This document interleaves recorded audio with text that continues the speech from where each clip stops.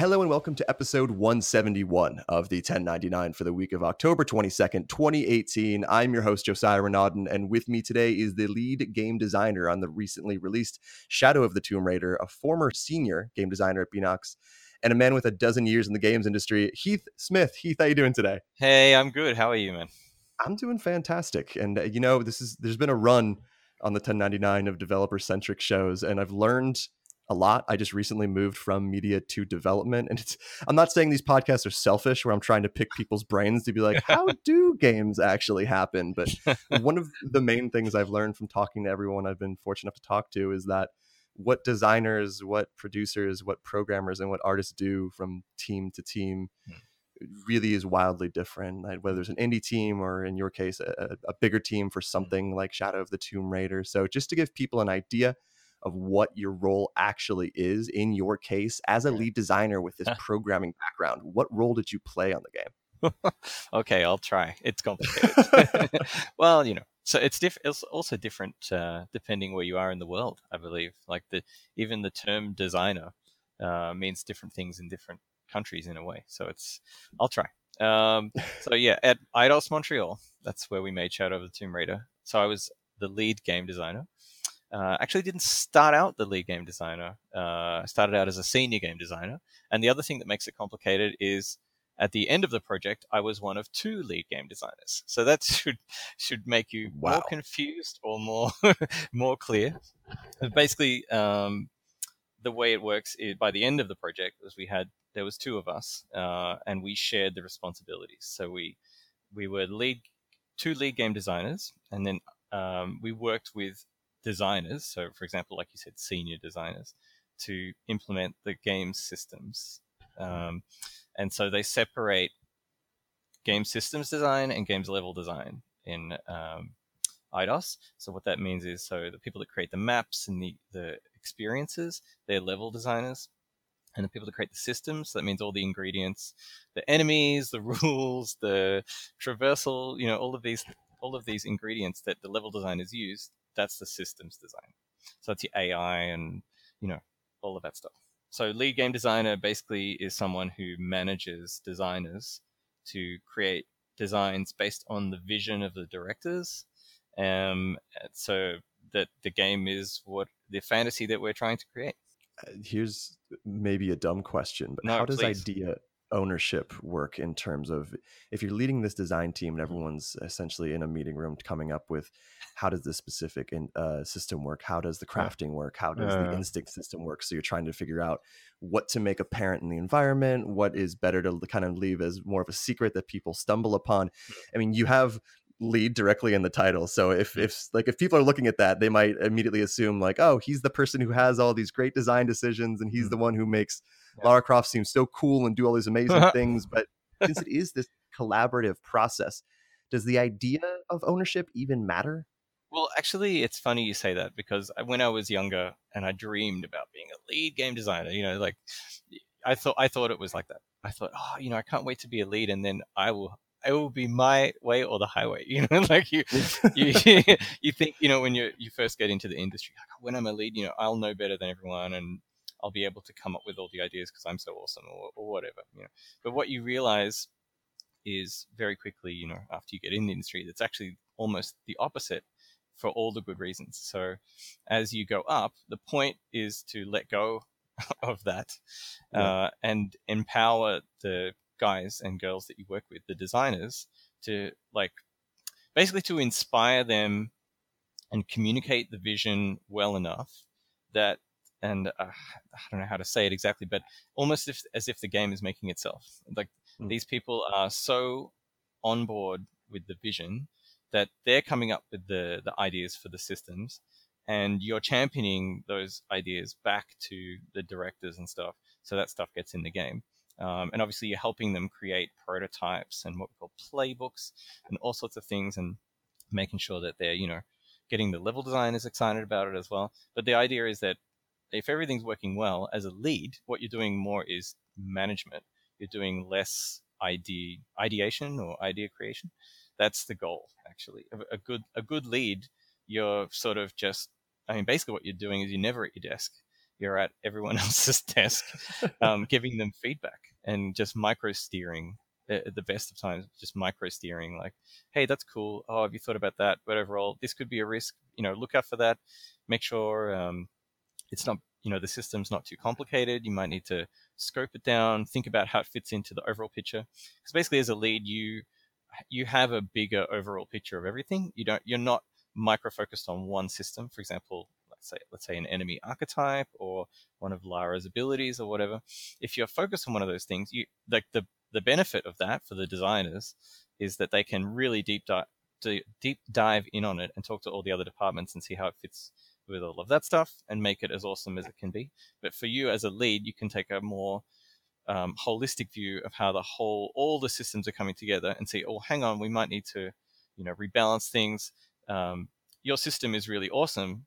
For example, someone might be working on like a skill tree or something, but it's way too complicated, or it doesn't have enough of this type of skill because the game's moving in this direction now. So it's really being somewhat more like a mid-level view. Yeah.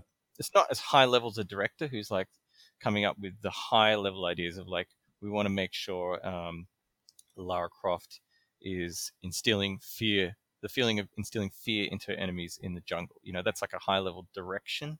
And then as a lead, you take that and then you distill it down into, okay, we're going to need systems around these sorts of things in combat, in traversal, in puzzle. Okay, go away and propose me what could be cool. So you give the ownership to the designers, but you're there for them to support them, help them refine their own ideas and champion it.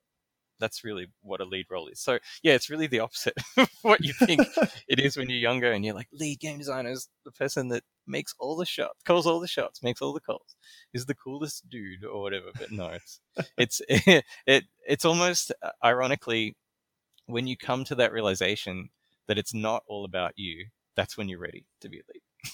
Yeah, well, and I have two analogies based off what you said. So I remember when I started working in game design, I talked to people who were in lead roles, and the way they kind of compared that too was very similar to what you said. But they were like, okay, NBA, you think of the all-star game and there's the coach, and the coach is someone who's putting people in the correct places to succeed, but they're not actually taking the shots, they're not making the passes, they're not setting the screens. So they've done that, and a lot of times the best coaches are former players who have been in those situations, but you're really just helping the team and always talking and communicating, and that's kind of the way that was working. But another thing is, when we talk about idea ownership, I talk about Mad Men too much, but I will continue to talk about it now. There's scenes where there's people who are carrying around like, here's sort of my portfolio, here's the work I've done, here's this ad that I put together, this campaign that I built up. In the case of, let's say, Tomb Raider, if these are all kind of shared ideas, let's say if I was trying to hire someone for a new studio, there's certain aspects of a game where you can be like, I designed the hunting system or the loot system or the crafting system in Tomb Raider as a designer, and it's in my portfolio, or is that a shared experience?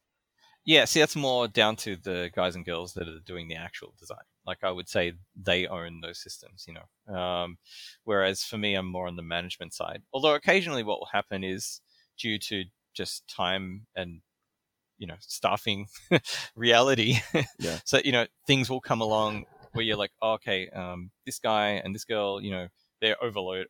They've got enough on their plate, basically, right? And they still need to bring home, let's say, the Jaguar or the whatever it might be, right? The underwater or something, like, for this milestone.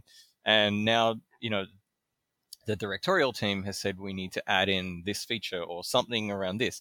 So rather than overload them as a lead, sometimes you'll take one thing off their plate. Like you'll bat away something and you'll take it because okay, I've had experience in that before, and it doesn't really fit into anyone's bucket without stressing them out. So I'll take that and I'll do that. So there's a couple of little situations here and there where I did that during the development, but most of the time it was communicating the sort of vision and stuff to the guys, and they own it. Whereas on Rise, actually, it was different for me because I worked on Rise of the Tomb Raider. So Rise of the Tomb Raider, all the systems design was done at Crystal, and Montreal was the studio that was assisting them. Whereas this time around on Shadow, it was the opposite way. It was Eidos was the head studio doing all the systems, and Crystal was assisting. So when they're assisting studio, it's not like, I guess some people would assume it's like, oh, you do the side stuff. It's not like that at all. Although you do some side stuff, but it's more you do content. So, for example, the game has 12 major levels, or I think we call them beats in the game. And say 4 of those were done in Montreal for Rise of the Tomb Raider, and it was the reverse, for Shadow. And that's just because when you don't have to handle the systems, you can focus on the content, and often that can be really interesting as well, that you're more in a level design capacity. So on Rise, I was doing challenge tombs, and I had I didn't have a team, but we were a team, myself, and there was a technical designer, there was a puzzle guy, there was a concept artist, there was a level artist, and we were like a tomb team, and we did tombs. That's what we did. And so that was a bit easier to say to your dad, or like, hey, I did that tomb, because you can say I came up with a puzzle or something like that, or did you like that? That was me. I came up with that idea to have a ship or something, whatever it is. But it's much harder to sort of say that when you're a lead designer, because if you're doing your job right, you can't say it. In a way, you can just point to awesome people and say, well, I managed. Contextualizing that for people is hard. You're like, what part of the game did you do? And you kind of just wave your arms around the entire thing. Like, a little bit of everything, I think. Yeah. Well, it's like, okay, so to get specific on this one, the role split eventually was, there was one guy, Michel Leduc Saint-Arnaud, who's very talented also, who I worked with during the project very closely, and he looked after what we call 3Cs and combat. So if you know, 3Cs in industry term just means camera controls character, I think. So that's all your traversal. So and then combat is combat. So that's your AI and weapons and stuff. And then I basically had everything else. So like the hunting and crafting and the upgrades. So more like I guess you would say the meta game, all the stuff that exists around that drives you, forward in the game, progresses you. It's a lot of like things like traps and, as I said, like upgrades and like collectibles and all. That's quite a large chunk. That's why we ended up splitting the role. It's because when if you're trying to look over everything, that's really the job of a director. And when you get down to that lead level, you're not hands-on, like you're not doing it in the engine, but you're more hands-on because, as I said, you're never at your desk. You're just running around giving feedback. So that was a really enjoyable experience working with him. And you'll see in the credits, both of our names are there under lead game designer, and that's because like these roles are intense. It's a lot of stuff to make sure it's coming through in quality, and that the level designers know about it. They want to use it. People like say they're using it correctly, but no, they want to use it. They should, you're like giving them these things and not saying like, eat it. It's like, come on, this is so cool. Hey, look, I made you a playbook where you can see all the examples of how it can be cool. Well, I didn't make it. That's the point. The guys and girls made it, the designers. But look, we've got this feature, piranhas or moray eels or mud or whatever it might be, and you can use it. It's really cool, and you can use it in these ways. So. Yeah, and creating a game at this scale is inherently stressful in a lot of ways, no matter how talented the team is, no matter how many lead designers you might have, or how many lead roles kind of organizing everything. But even more big picture, is there a greater pressure at carrying on the Tomb Raider name, where you're now attaching yourself to a franchise that has this established fan base that might be expecting something very specific? I would assume, this is a real weird poll, but Metroid Other M way back from Team Ninja, when they're suddenly being like, we're making an entirely different thing, and it's going to be attached to this franchise that you love, and no matter what, even if it's a 10 out of 10 quality game, people already have their suspicions. They're like, wait, she's not supposed to talk. What are you talking about? That's a huge change. So did you run into certain aspects of pressure in terms of carrying on Tomb Raider and Lara Croft? Look, I think most of the pressure for us came internally, in that a lot of us worked on Rise, so we're good friends with the guys at Crystal, and they set such a high bar. We're just trying to live up to it in a way. But at the same time, when we worked on the last one, you always have ideas about things you might want to, where you want to take it next if you got the opportunity. So when we got that opportunity, we were like, woohoo, you know, like, oh my God, but yay, but oh, it's like that scene in Futurama, you know, where they're smiling and they're frowning, they're smiling, they're frowning. I don't know if you know what I'm talking about, but so yeah, there's like from the small things to the big things, you know, when we finished Rise and we had the opportunity to say, okay, you're doing the next one, and you know it's going to be set in the jungle. That was the direction. We're like, first of all, awesome, because it's colorful and brings a lot of extra palette to the screen rather than the snow. And the water's not frozen anymore, so pretty important. She can swim in it for more than 2 seconds. So, but like, you know, we have ideas from the large scale things, like for example, or medium scale things, like the combat in Rise was really, really cool, but she didn't really need in that game to disappear. Like she was always like, okay, I'm going to craft stuff and throw it and blow people up. It's going to be awesome. But we knew as soon as we were going to the jungle, like, okay, well, let's complete the stealth loop. It sounds like a small thing, but it's actually a big thing. And so the pressure came from us, like, how do we make the combat feel fresh? Because the combat was really solid at the end of Rise. And that's the same for Traversal and for Puzzle. How do you bring something fresh to it? And especially for the third game, when these games are so solid, and you know you're building on such a solid foundation, it's your blessing and your curse, right? Yeah. So and everything's been so nicely done at Crystal, and we've been witness to that when we're working on Rise and seeing these features come through, like the grapple axe and all of these things. Like, how do you bring something fresh to that? So you know, there's big things like, okay, let's bring full stealth loop so you can disappear again, which makes sense because she's growing up through the franchise, and this is a more tactical way of approaching a situation, like striking and disappearing, and it perfectly fits with the jungle fantasy of being like a predator, you know, all the imagery of Rambo and Predator and all that stuff. Like that's definitely that fantasy. And then there's even small things, like I remember on Rise, you know, doing some work on collectibles, and they had a monolith system that they developed, which was super awesome because it was representing her intellectual skill, the fact that she learns languages, and then you would skill up your language and be able to translate the monolith. And I remember loving that, but at the same time thinking, oh, if we had the chance on the next game, it would be so cool if.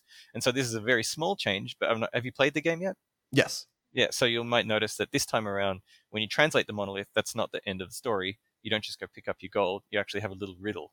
Exactly. Yeah. And so that was, yeah, well, it was just more like the logical next step for us to think, okay, well, that would be super cool because it shows she's getting more intellectual, she's progressing.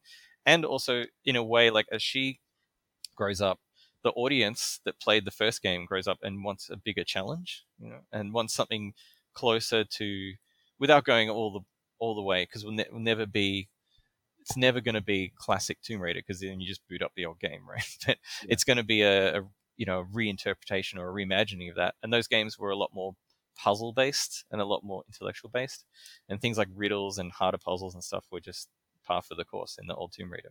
So it was like even being able to bring a little thing like that to a system as solid as the monoliths and the translation, the language system, these are all ideas that you have. So the pressure comes from like not wanting two sides, not wanting to mess up like this beautiful foundation that you've been given, you know, and then at the same time make sure the audience doesn't say, oh, this just feels like a DLC for Rise in the jungle. You don't want that. So you want to make sure that like you're sort of keeping the sacred cows, but like, I don't know, giving some, putting pressure on yourself to bring something new.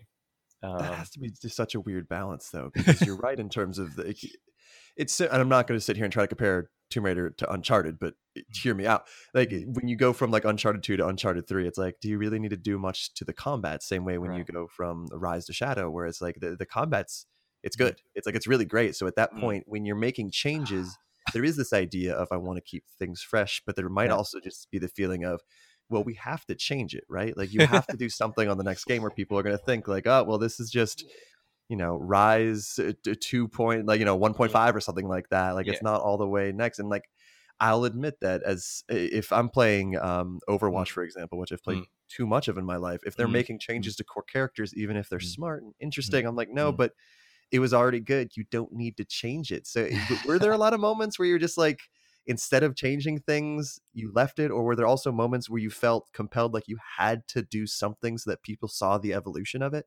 Yeah, I mean, I think a lot of the, like both narratively and gameplay wise, a lot of it came from the momentum of what was happening in Rise. So, you know, she could swim, but she could only swim for a couple of seconds because everything was frozen. So we naturally said, okay, also looking back at classic Tomb Raider, what's one of the iconic pillars, and that's the underwater. We'd never really explored that in this trilogy. So we said, okay, we have to bring that back. That's for sure. It's a huge player fantasy, and it fits perfectly with the Amazon jungle because this, we're taking her to the Amazon where everything's trying to kill her, and we can even have the underwater be a fresh feeling because it'll be deadly, and she'll be running out of oxygen, and there'll be predators and things like that. So there'll still be treasures to find and stuff, but we were confident that that would give it a unique, hopefully, people feel it gives it a unique feeling, because underwater's been done in a lot of games, but underwater is usually this sort of placid experience, Yeah. where you're swimming around because you don't want to make it too stressful because you've got a 360-degree movement and you don't want to be fighting with the controls, right? So we thought, well, if we have underwater as an experience, as a more this like claustrophobic, visceral, fearful experience, it fits in with the tone of the game, which is about dark jungles, fear, all this stuff, but claustrophobia, but also it just brings something entirely new in terms of the move set swimming, and that was interesting as well because you think about, as a game designer, your mind immediately goes, what's combat underwater? And then of course you brainstorm all these crazy ideas about, I think they even did some in Underworld. She had like a spear gun and she could like shoot her gun underwater. But then you think, well, that's not really right for the tone. All these things are technically possible, but then you wouldn't have that experience underwater because then you'd start to feel in control, like you do when you're above the water on the ground and you're owning the enemy, in this jungle predator fantasy. But when you get underwater, if you want to have a different experience, so the player emotionally has a different experience in different parts of the game, so they have moments where they feel empowered when it's stealth combat and she feels like a badass in the jungle, and then they get into the water and it's not that she feels powerless, but it changes the challenge and it changes the emotion. And it's just, we're always thinking about that. Really, it's really important to make sure that you mix up the emotion the player's feeling in the game, otherwise it flatlines, and then people just don't want to keep playing it because they're just having the same experience over and over again. Either they're owning everything all the time, you don't want that, and by the same token you don't want to be completely you know bashed all the time by the Yeah, game. and I mean, if we're being honest, no one's ever been like, man, my favorite part of this video game is the underwater level. So being able to pull that off well is difficult. And this is not me blowing smoke up your ass. This is something I was noticing as I was playing, where what it does do is, instead of, like you mentioned, going underwater and suddenly being like, all right, now this is like every other aspect of the game, but Yeah, the movement's weird yeah. and you're slower and it's not as Now I'm fun. floaty and I don't know Yeah, the where I controls am, don't work and anymore. yeah, You have weird water arrows. I don't know what's going on. Like in that, it yeah, felt much more like exactly. Water almost as arrows, exactly. as Yeah, a narrative or puzzle device, or as a changing the feeling. Suddenly you've changed the pacing of what you're doing, and you've also changed how the game functions in that way. And pacing is something that I would assume is difficult to get right in a game that has these big blockbuster popcorn movie moments, but also has these kind of more quiet puzzle areas and these underwater zones that might make you feel claustrophobic. And of course, again, you're not making the entire game from the ground up by yourself, but as someone who's been in all these meetings, do you have an ideal balance in your head and the team's head between platforming, puzzle solving, and combat? Was there sort of a scale you were trying to balance throughout? yeah. There was actually. I'll come back to that because you just reminded me of something. It's that when we put the like a very soon after we put the first underwater experience in and we got the first audio treatment. I'll come back to that. Sorry, I just wanted to No, you're mention fine. it. It was funny because we didn't anticipate what it did bring, which was this sort of stillness. So because above ground in the jungle, it's noisy as hell. There's birds everywhere. There's monkeys. It was really lush. And then as soon as you dive in the water, it sort of gave you this stillness. And I've seen that commented on in a couple of reviews, and we're really happy to see that because it was something that we thought, oh wow, we didn't think about that it would give you that stillness, and it almost, that sense of isolation that people always reference as something that was one of the best parts of the original games. Yeah. That Tomb Raider was all about isolation. Of course, we're very aware of that, and we have to make sure that she's not with companions the entire game because it's a Tomb Raider game and it's core to her being by herself and surviving these situations by herself. But just going into the water and going from the like cacophony of the jungle, and then, or if, let's say you're in a combat and then you dive into the water and you hear, and it just it just flatlines out the sound. It's amazing. Like that, even just that changed up the feeling of the game. So that was something really cool. And then our audio director worked with, gosh, I don't want to say his name wrong, but he's the guy that did the sound design for Inside, which he's amazing. I think it's Johan. I'm not sure. I'll Google it while you're talking. Please. But he killed it. Yeah, like so we have that sound treatment when you go underwater of like this sort of unsettling, oral treatment, and that's really cool. That brought a whole. I think that added the little bit of icing on the cake to make underwater feel different, because normally underwater doesn't have this like vague, threatening feeling. Yeah. And then also just the artists are so good at creating these like organic environments above ground. And when we gave them the underwater palette, they just went nuts, and they did all these beautiful seaweeds and everything. So on top of that, and then, we've got amazing lighters. I think at Eidos, like I'm really, really blown away by what the lighting team was able to do with this game and how gorgeous it looks. And then on top of that, like the lighting for underwater is so well done that you'd rarely disoriented because the lighting tells you where to go. And that was something that was really difficult, because underwater, you have this chaos and you have all these jagged shapes because you want everything to feel threatening and disturbing, but you want the player to go there as well. You want to say, hey, look, that spiky hole that no one would want to go in, that looks like the Moriil lives in there, has a party. That's where we want you to go. So yeah, you're a badass. You should be going in here. Like, this that is should your be job. Also, yeah, was right. it Martin Stig Anderson who was the sound That was him. I Boom. Think, yes. Yes. I don't know where I got your hands from. That's really bad. But yeah, like, how do you make the player want to go towards the dark, craggy hole with spikes all over it? So that was a huge challenge, and I thought they did really well. Now to come back to your point about the balance, yeah, I mean, from day one, I remember maybe day two, but I remember very, very early meetings where everyone's figuring out the story, and we have what's called a blueprint, where we lay out the major, like usually there's 12. Hey, maybe someone can figure out what the 12 beats are. But there's, these 12 beats of the game, and you do that really, really early on. Well, I didn't do it. It's done by the whole directors group to make sure that there is a balance. And one thing early on that our creative director, Dan, wanted to do was he said he wanted to make the most balanced Tomb Raider ever. And what he meant by that is, because I remember working on Rise with him, and there are three main pillars in Tomb Raider, right? There's your combat, there's your traversal, and there's what we call actually, I'll give you the industry insider term for it. Ooh, there you go. It's an acronym. So behind the scenes, so it's SRL. Can you guess what it means? Oh God, SRL. Can you give me the first one, and then maybe that'll help me figure out the rest? Yeah, sure. Smart.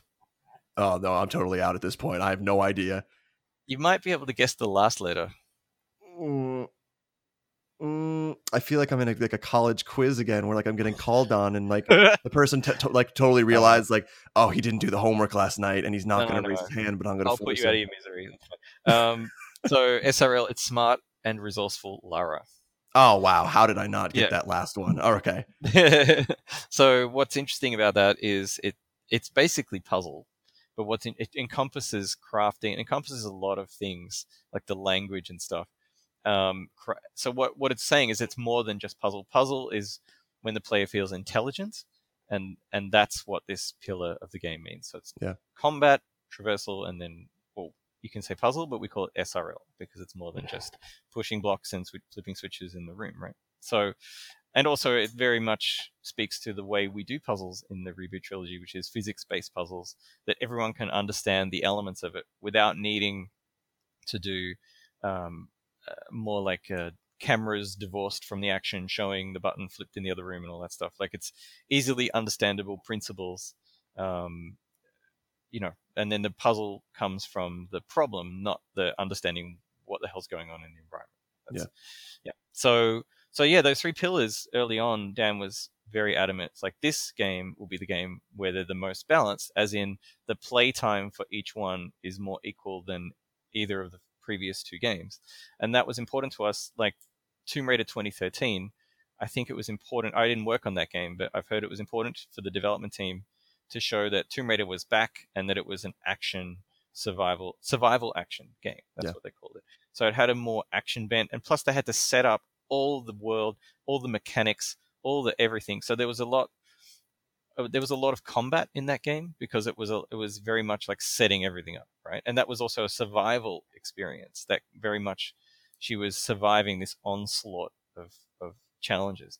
And she wasn't yet a Tomb Raider in that game, so she wasn't like puzzling her way out of things as much. She was more getting into herself into these situations and surviving. And so the arc was that throughout the games, by the third game, it would be more like an equal balance. So that was our big challenge. So Rise definitely brought Tombs back in a big way, and we were part of that in Montreal, and we saw that happen.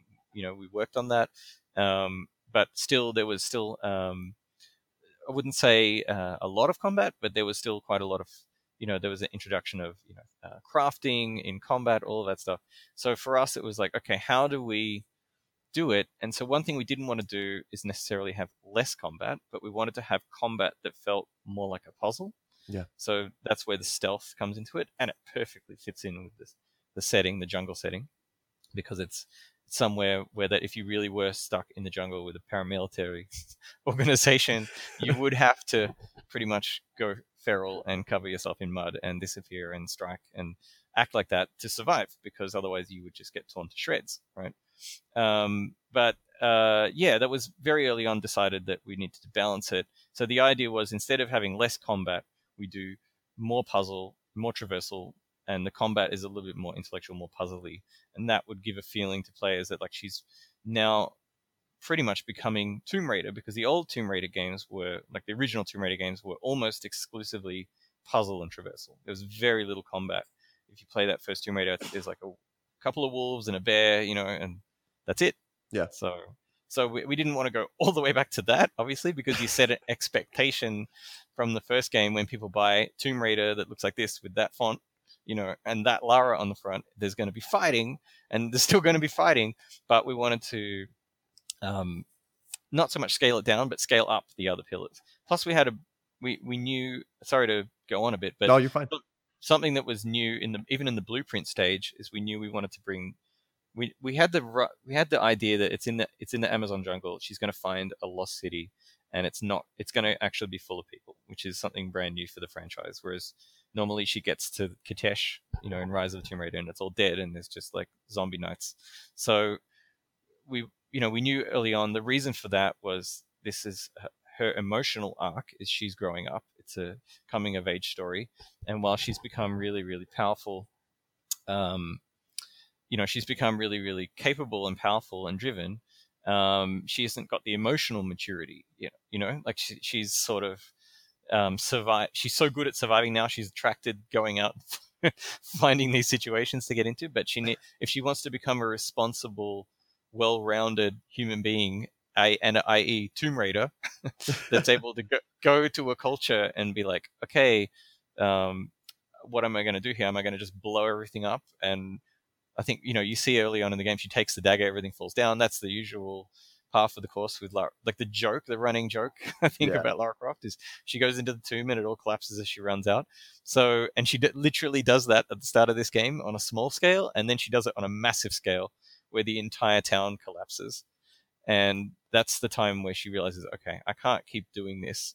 One, for myself as a human being, but two, because it's not responsible. I'm not being the tomb. This is the lesson she has to learn in this game. So to do that, we wanted to have an actual social experience, which was a huge challenge. It was helped by the fact that, we're I'm working at Eidos Montréal. There's a lot of people experienced with Deus Ex and games like that would have a social experience there. So Jason Dozois, our narrative director, he's worked on Deus Ex as well. So it was something that we knew we could bring that was fresh, but also something that felt like the logical next step for her. So what was interesting when we were balancing these pillars, we had this new thing of social, and we're like, well, how does that fit into it? So we saw that as more of a puzzle style thing. And then we started to think, well, what's a puzzle with social as well? So you'll see a couple of times, more than a couple of times in the game, you're on a side mission, and then you sort of have these like icons above the heads of the NPCs, and there's like little gear icons and things, and it's almost like they are puzzle pieces, Yeah. and then and then you have to understand their wants and needs to be able to solve the puzzle. So that was something early on we knew we wanted to do. So when we did this huge blueprint and we laid out, the idea was to give a more balanced experience. The danger is always to have it flatline at some point. And so the big challenge we faced is we knew this was a story about Lara Croft slowing down, at some point in the game, going through a very intense opening and then slowing down and realizing that this, she needs to sort of stop and listen to people and listen to the culture and all that stuff, before barging in and taking the dagger and having everything fall down. So we knew we wanted that moment where she finds this hidden city around the middle, like 1/3 to the middle of the way in the game. So the big challenge for us was, how do we keep the pacing while at the same time you want the player to feel like they're slowing down, because we want the player to feel and empathize with Lara and what she's going through and what she has to learn. So that was the biggest challenge I think we faced on the game, was how to, normally when you get to a place like that in a Tomb Raider or any other game, you'd be there for about 5 minutes and then the enemy would burst through in helicopters. Yeah. And they'd be like, "We found her, we're hot on her trail." And then there'd be tons of fighting, or you'd be fighting people within that place. But the whole point of this game was to show that she's respecting the culture. She's not machine gunning people in the middle of the market, Yeah, and I think it works really well. And I think what also works really well is actually, you mentioned before the people with little like gears over their head, and I think it's good that you have like, hey, I know Tomb Raider games are not about like a whole bunch of side quests and talking to people, but guess what? You could talk to these people, and there's like quote unquote value to it. There's like, it's worth actually having these interactions. And we talked just before about kind of challenges as you're making something like this, and you mentioned that underwater there'd be certain like light would be illuminating certain areas that you should be going to, and that was difficult. And I would assume something else that's pretty difficult is, I think it's the instinct vision that she kind of has going on, where you click in the stick and suddenly everything that is collectible or interactable kind of glows. And that's something that people will point to, like the Arkham games, or even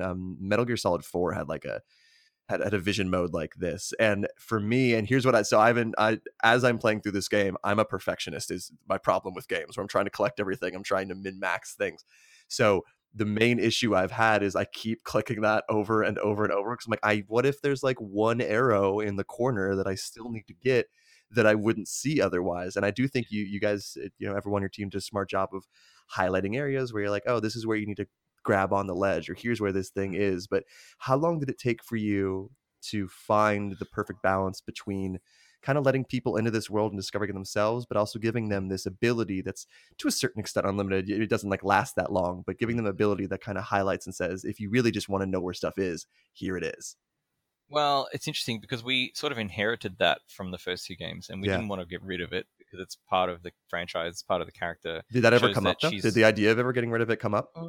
Not really. I mean, it was more. Yeah, so it was more. So the thing with survival instincts is, we thought about this quite a bit, and it's an intellectual mode. It's like showing what she knows. That's why it goes away when she moves. Yeah. Right, because it's like she's stopping and assessing, and I can do that, I can do that, I can do that, I can do this. That's a this, So that's always good. But we knew some players were like, I hate that glowy stuff mode. So and actually it goes back to what you're saying about balancing the pillars. We ended up quite late in the process adding the 3 layers of difficulty. And if you could speak to Michel, he was the guy in, the lead in charge of that effort. And, it wasn't a walk in the park to do that late in the game, in the development. It wasn't super late, it was in the last third of the development, let's say. But that really came out of playtests where people would play it and be like, we would see people clicking that stick all the time, because we did it ourselves when we were playing Rise. You're always clicking it because you just want to not miss that, as you say, that collectible or whatever. So what we did is we gave people the opportunity to turn it off by putting it on hard. And so whenever you put any of the 3 pillars on hard, it turns off survival instincts for that pillar. So if you put traversal on hard, traversal stuff doesn't glow. If you put combat on hard, enemies don't glow. Yeah.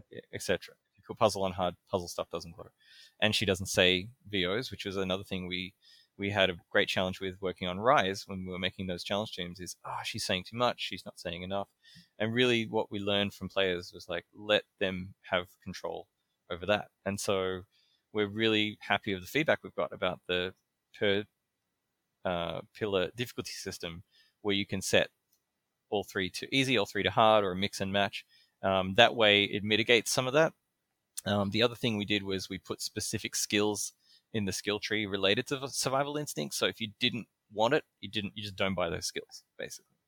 The third thing we did, which was interesting, was because it does go off when you move, and we knew that when it was combat time, we wanted Lara to be absolutely badass, because that's the thing where she's in her element in this game. She fights a jaguar early on, and then she becomes the jaguar, right? And she's absolutely owning them. So we knew in combat we wanted her to be very powerful and omniscient about enemies. But survival instincts, by nature, when you move, it turns off.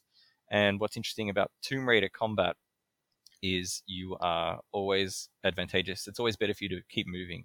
Even like that was the principle of the original Tomb Raider games. You would circle strafe around the enemies, remember? Lock onto them, and 100%. then so that core tenet followed all the way through to 2013's Tomb Raider, where you would not circle strafe, but you would sort of circle, dodge, scramble, roll around boxes. if you remember any of those level setups. Oh, those were the days. Yeah, and you would put arrows into fools, and that's what you would do. And so we wanted, when we said, okay, that was another challenge, like what is stealth in Tomb Raider? Because stealth had only been ever what we call pre-combat up to Rise. Even in Rise was that there's all the stuff you could do before it kicked off, and then you had to machine gun everyone to death. So we said, well, what is stealth? And early on, we're in the jungle, we're going to have cool Rambo stuff, like you can hide in the mud puddle and then come out and strangle them. And it didn't work because, staying in one spot doesn't feel like Tomb Raider. It feels like Hitman or something, where you're rewarded for being static. Tomb Raider is all about movement. It's actually a little bit like Spider-Man, which is a franchise that I worked on at Beenox, right? It's like he's the life acrobatic one. It's like she's like that. She's the one that's zooming around, confusing the enemy. That's the feeling you get. That's the feeling you want of like owning them because you're acrobatic, right? She used to do cartwheels and backflips and stuff. Now she's jumping between the trees and she's scrambling between bushes and vine walls. And do you know what I'm saying? Like, yeah, absolutely. Yeah, so all the systems we created for the stealth were based around movement and allowed you to have free, fluid movement. Take riffing on the bushes and I think Tomb Raider was the first franchise to do snapless cover, where you don't have to press a button to snap to it. She just automatically is in cover. Yeah. So we knew we had to continue that with the vine walls. Early on when we created that, we got feedback in playtests. I played Deus Ex and I want to be able to snap to the vine wall or unsnap to the vine wall. And we said, well, no, that's not Tomb Raider. Tomb Raider is you want to be able to fluidly move in it and then just move out of it. And the game hopefully is doing what you want it to do most of the time, and have that sort of fluid traversal experience. You are someone who values storytelling and character building, and that's like an important part about games. And you mentioned before that this story is maybe Lara realizing more of who she is. And the entire arc has been about that, about her becoming more of this Tomb Raider character. But if you ever read reviews about a lot of video games where there's this sort of charismatic lead, I don't have to name names, that also murders everyone, there could initially be this dissonance between, am I actually supposed to like this character? Do they realize that they've murdered a billion people? And in Tomb Raider, there's like an effort to make that make sense of that's who the character is. She's sort of this badass in the jungle who's taking out jaguars and skinning them and using them as that. But as you're going through this, were there discussions maybe for yourself internally or with the team about how far you want to take it in terms of the violence she inflicts, the number of people she kills, so that you still want to be able to maybe not relate to her, but at least like her without her being a mass murderer? Well, I mean, one thing we knew from going the stealth route is like just purely on the system side, there would be less enemies because there would be less shooting gallery sections where there was waves and waves of dudes. So we knew that would generally make the combat feel more meaningful and brutal because there's less people. So when you have a shooting gallery situation, which there was more on Rise, and you were creating like giant fireball Molotovs and things to burn 3-4 guys and getting an achievement. Like we knew we were going more to stealth land, and when you do stealth land, it feels more up close and personal because you're doing takedowns and you're seeing the knife drive into their larynx or whatever. So like that's we knew that would happen, I guess, because it's more of a stealth game. But you think about other games like that, they have a similar feeling, I guess. It's kill or be killed. And when she's in those situations, if she doesn't do that, and even as a player, if you don't do that, you just run out in the open, you're going to become Swiss cheese really quickly. So in the way we see it is that, she's deadly in those situations because she has to be, and otherwise she would be dead. So it's very similar to how it was in the first game. 2013, I should say. It's just that in that game there was more open combat and less stealth. So I think the stealth lends it a more visceral, murdery feeling, but it doesn't. Maybe overall she kills less people in this game than the first two. Yeah, but it feels like she kills more because it's more up close and personal. I guess. Yeah, well, they're definitely. I don't think she's relishing it any more or less than she ever is. I don't know what's going on in her head. Yeah, it definitely feels more vicious, not in like she doesn't kill someone and go like, well, that was awesome. Like you don't get that weird dialogue. Unless you go into photo mode and make her smile. I mean, then it gets weird. But, well, I had like a stretch where there was I got behind 3 people. Like they noticed me and then I snuck behind them and just meleeed the hell out of 3 people. At the end, I was like, oh, I feel a little gross after that. Like that one was a lot just happened right there, which I don't think is like a good or a bad thing. It's more of you're right. When there's that stealth focus, there's not just there's 50 people they're going to be pouring out and you're throwing a grenade. You're right. You're not as removed from it as you are when it's like a headshot in the distance. Yes, right? It feels personal. Totally. Actually, one thing we removed was some of the more gratuitous things. We kept some of the finishes, but we actually removed some of the assault weapon finishes, like the shotgun. She used to do a shotgun finisher where she would jam the barrel under the guy's head and like separate his head from his body. Oh, I remember this. Yeah, and that's not in the game because we went, well, that's too brutal. So it's funny in that how a gun can be seen as, not brutal, but like using a knife quickly and to cleanly kill someone, I don't know, like, this is all personal view, I guess, but I completely understand what you're saying, and it's like the feeling, right? And so the feeling, what we wanted was she has to become like a jungle predator to survive in the jungle. That was the feeling we wanted. And so if that sometimes feels more up close and personal and brutal, then that's probably what would it be. I mean, if you watch First Blood, there's scenes in that where you're like, oof, someone gets a spike through the leg, and it's more visceral and more brutal because you can feel it. You wince, Yeah, even if you've never experienced that, you can understand how terrible that would be. But even when all that stuff is happening, does your team still laugh when you have the like classic PS1 old school era Lara Croft skin on and then that stuff happens? I've seen some incredible GIFs, some incredible videos of her like coming out of the water, emerging, about to murder a dude, but she's just like polygonal and old school. Even now, is that something that you see and you're like, God damn, I can't believe we did this. This is awesome. Oh, yeah. Oh, that's amazing. Yeah. The other favorite one is, I don't know if you saw, I think the guy from PC Gamer did a fake Instagram for Lara. Oh, She's on a gap year, and then he's gone into photo mode and made her do a cheesy smile with all these increasingly horrific things going on through, like she's having a the horror, Yeah, like, that's amazing. I have kept it off because I want to experience this as intended, but maybe as intended is actually with that skin, and you just haven't told us. Well, it's the photo mode. The photo mode lets you change her expression. Yeah. So what he's done is he's gone into photo mode and just put her smiling, this very awkward like smile with a spike through her head or something. So we had a good laugh at that. Yeah, it's nice having the comedy of that every once in a while with a game that is, serious because it needs to be for what it's going for. But like that's the kind of stuff that's just. Yeah, I mean the tone of this trilogy is survival action, right? Yeah. So it's more grounded. It's more what would you really be going through if these things were going on. Of course, reality, it would be you'd probably be dead. but it's more about believability, right? So if it's a little more believable, then hopefully you can emotionally empathize more with the character and get more involved in that way. Whereas the old games were more of an empowerment fantasy about, I'm untouchable. I can do backflips off a tiny pinhead, like that's, which is also another type of awesome, but this is a different franchise with a different feeling.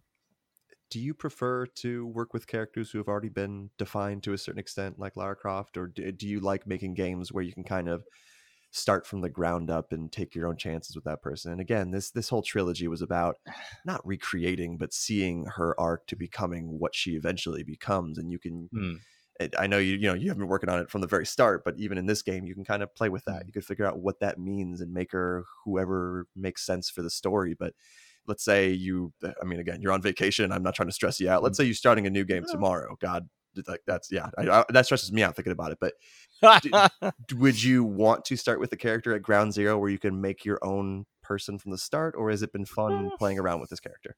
Look, on the systems side, because lead systems design, there's advantages and disadvantages. The advantage, of course, is much of the groundwork is done when you get to the third game or the second game when we're working on Rise. Disadvantages are like all the buttons are gone. that's the one that always is hilarious on the third game. It's like, God damn it, that button's used. That button's used. That button, can we use? No, that's gone. Oh my God, So that forces you to think of elegant solutions. I don't even know if people know this. I think it's a tooltip in the menu. But if you hold the D-pad, there's a weapon wheel. So if you tap the D-pad, it works exactly as it did in the previous two games. Yes. You can quick switch your weapons because it's an action game, and you want to be able to get to that shotgun immediately when someone's close quarters, all of that stuff. But if you hold the D-pad, you can now use the right stick and review all of your crafted stuff, because if you've been buying all the skills and everything, by the end of the game, you have like a complete weapon wheel full of alternate arrows and like flare bullets and all sorts of crazy stuff. And so that was a situation where we're like, well, we don't want to use, we can't, we have no other buttons to hold down for a weapon wheel. Plus, it would conflict with the D-pad. So we had to come up with an elegant solution of what if you just hold the D-pad, now it's a weapon wheel.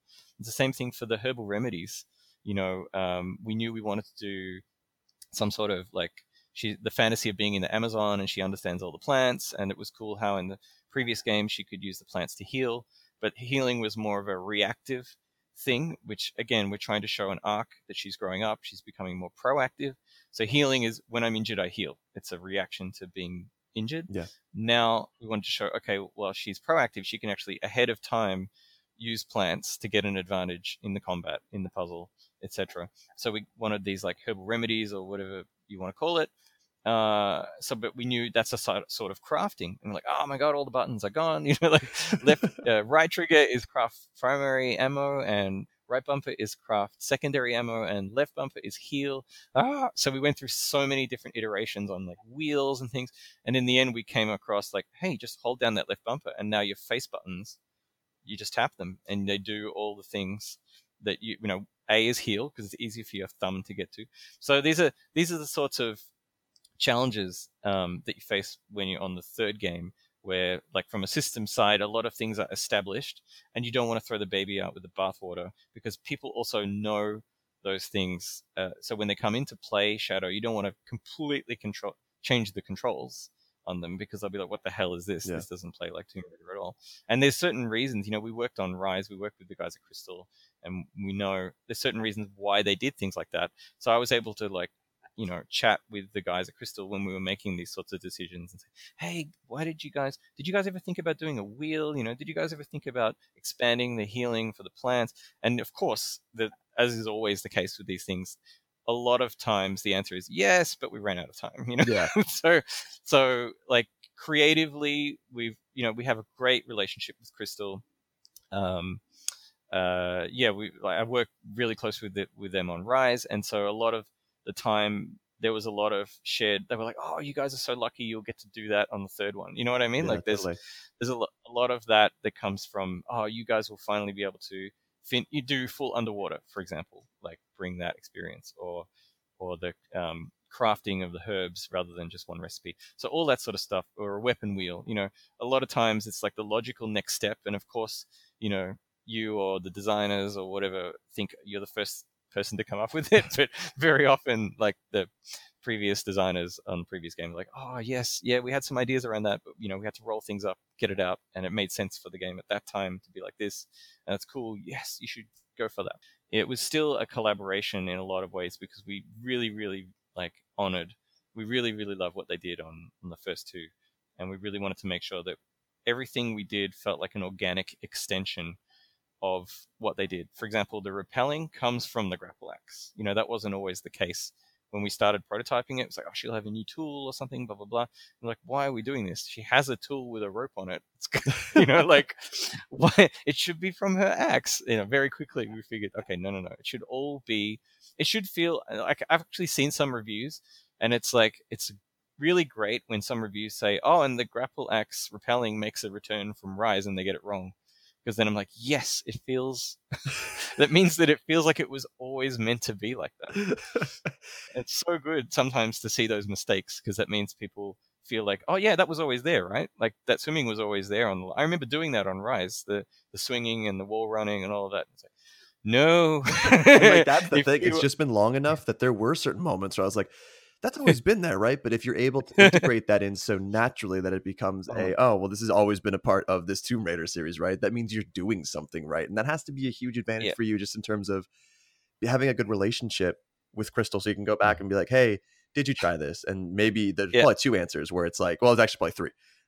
Well, because they're creating content as well for this one. As I said, it's a role reversal. Yeah. So they'll give us feedback like, hey, that new system that you've got, it's cool, but have you thought about this? So it was the same. It was a role reversal on what we did with them on the last one, where they would bring in these systems like the broadhead arrow or the grapple axe. And we would say, hey, that's cool, but have you thought about this? Because we were trying to make this level. We were trying to make this crazy, like, orrery spinning around puzzle thing. And have you thought about if the grapple axe could do this? Like, oh yeah, okay. So it's like, it's payback time in a way for them. Like, no, that's the stupid way to say it, but you know what I mean. In a positive way. Positive payback. We're constantly pushing each other and teasing each other about, oh, you did a tomb with that many skulls in it. Okay, watch this. Like, there's a friendly rivalry, let's say, like that we had so much fun working on Rise and Shadow with them in those different capacities. It was really not like us versus them at all. It was the opposite. It was a really, really awesome experience. Yeah, and I doubt you've had too much time to be able to kind of sit back and reflect, because like you said, you didn't have no real role in the first game, had a role in the second game, and this one a much bigger role. But now that you're on vacation, you're away from Tomb Raider for a bit, you can look at this series. Maybe certain members of the community will remember it for very specific reasons, something that stands out about the trilogy. But for you personally, being so close to it, what's the thing that you're going to be most proud of looking back maybe 5-10 years from now and looking at this and being like, man, I'm happy we're able to do this? Wow, that's a big question.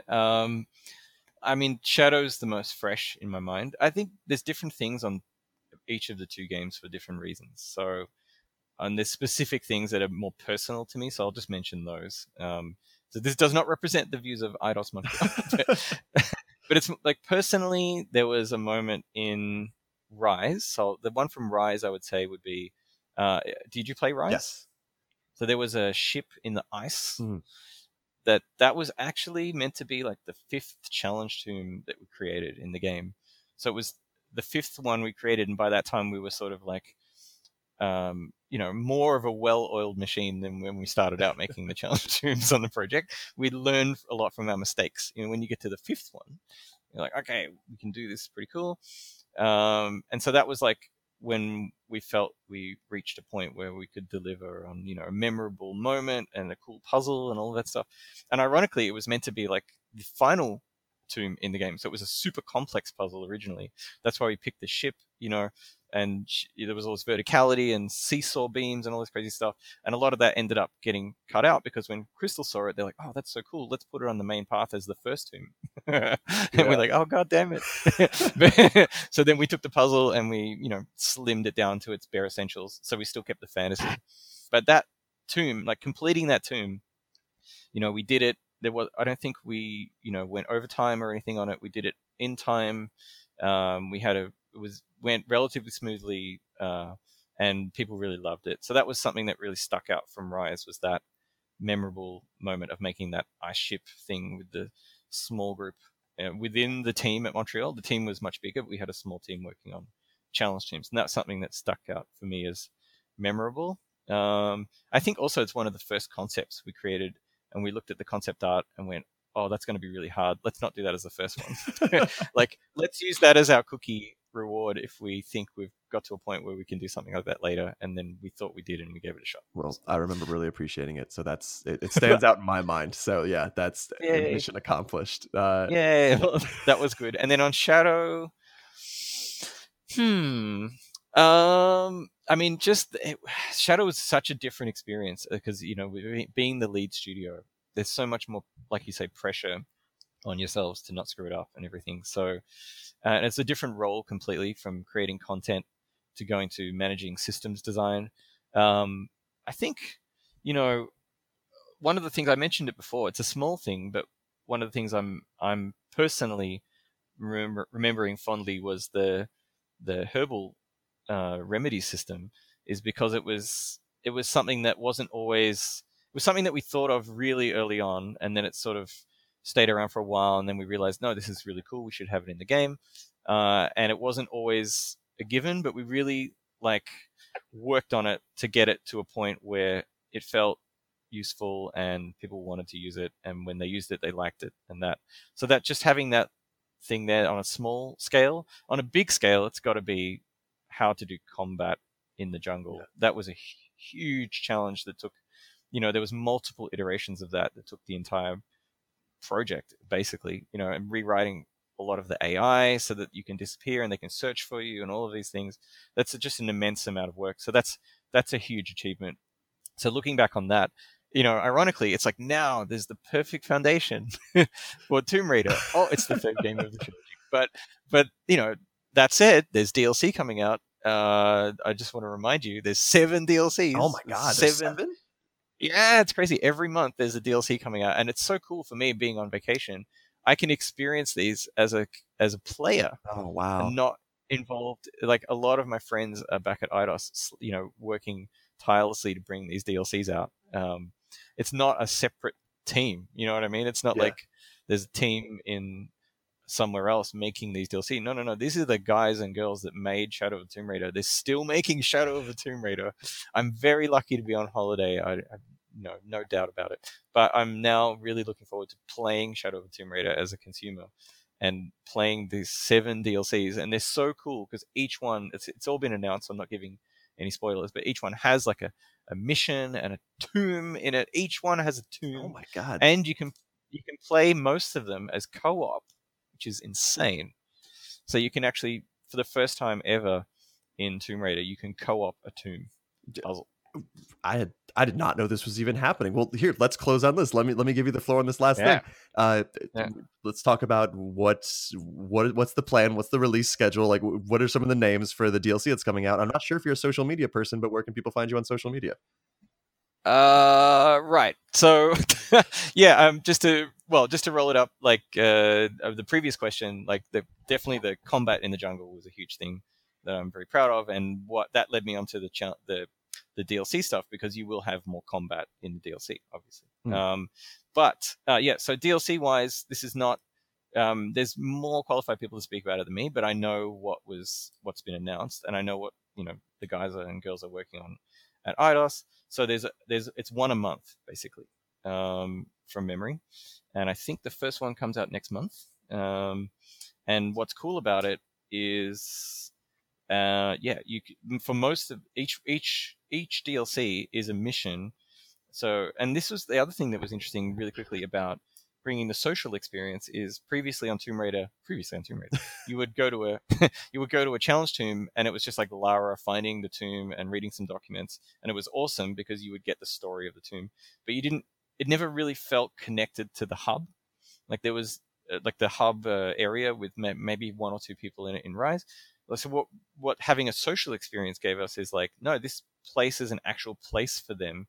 And, you know, they talk about it as the blah, blah, blah, blah, blah, blah. And So now, and it also drove the player out from that central hub out into the exploration space. So it served a gameplay purpose, but it also served to enrich the experience, because it wasn't just a spinning gauntlet of death, right? It's now the warrior's trial that the warriors would pass, and the guy taunts you about it outside that spiky hole in Paititi. Do you know what I'm talking Yeah, about? exactly. Like, yeah, so that's totally something really cool for us, having worked on challenge teams and stuff on Rise, and making an ice ship and going, that's really cool. And it's the thing you find after fighting the bear, and it's just sort of there, right? And no one's talking about it. It doesn't really exist in the space in a way, but what we're able to bring on Shadow was like each one of these places has a contextualization. Like that's the temple where they do the ceremony with the light mirrors, Yeah. and that's the one you can see in the hub on the cliff. And it's like, oh, that's so cool. So that's something we really geeked out about when we were making Tomb Raider. So yes, what's going to happen is these 7 DLCs, each one has a tomb, and each one they're going to be geeking out at work about that exact same thing. Like, where is it in the hub? Is it in Paititi? Is it in Kawakyaku? Is it in the mission of San Juan? And how does it relate to the stories of the people? And there'll be like a mission sort of wrapper side mission thing around it. It's going to be awesome. I can't wait. I'm really excited. And, once that all comes together, all 7 side missions, like Shadow of the Tomb Raider will be even more awesome. Yeah, that's a massive game at that point. Yeah, because it goes into the, like, you can find them as you're playing the game. It's not just through a menu. Oh, wow. Yeah, so that's part. If you, let's say in 7 months' time, you were playing Shadow of the Tomb Raider for the first time, there would be 16 challenge tombs in the game, not 9. Oh my god! You'd essentially have to just take like 3 weeks off of work to finish this. But that's what's so amazing about it, is just each time the DLC comes in, it's enriching the experience. And the reason why we wanted to do that is, like, we spent so much time building and realizing these hubs, and they're bigger and more complex than ever before, and they have the social element as well, so they feel more alive. And so it's like, well, when it came to DLC, do we really want to create things just in a little menu? You know what I mean? Yeah. Like, you have lots of cool ideas that would be cool, but they're not actually connected to the hubs. And so what I'm super excited about is, like, I just load up the game, I go back in the hub, and now there's someone new here I didn't know about before that is got a quest for me, and that's going to send me off on a whole new adventure. So that's going to be awesome. Yeah, the organic nature of that, I think, is what's important, because, like you said, when it's just a menu, it feels like, is this really a part of the world? But when you're establishing it as new characters who are telling you, hey, go over here, or even existing characters with new quests, I think that's much more interesting. Well, the menu thing has its advantages as well. Like, I loved Blood Ties, the stuff that Crystal did on Rise of the Tomb Raider, where you went around the mansion and you got some of her past, and then there was a crazy zombie mode. So, like, Blood Ties was awesome, but it just made sense for us to feature in this way, because this is the Tomb Raider that's about these places, Paititi and Kawakyaku, and the people that she meets there and the stories they have to tell. This is the essence of Shadow of the Tomb Raider. So we wanted to make sure that the DLC reflected that.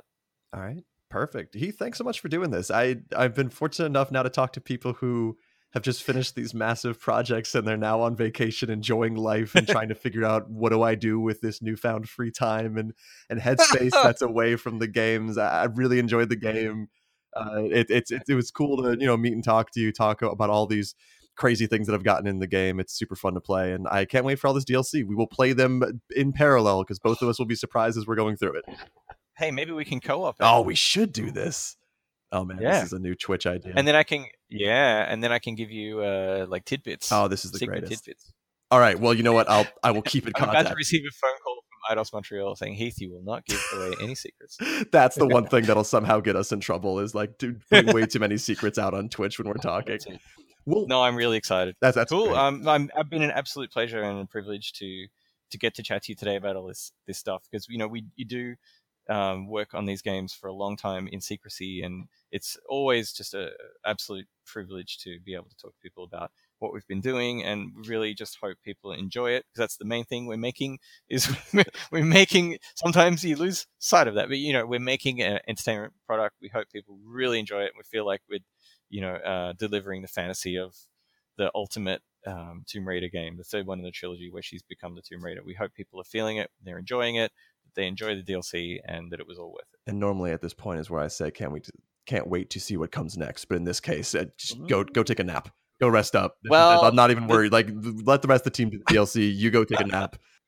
Honestly, what's next is the DLC, and I'm super pumped for it. All right. Well, that's great. Well, thanks again. Thanks, everyone, for listening. Hopefully tune back in for the next episode of the 1099.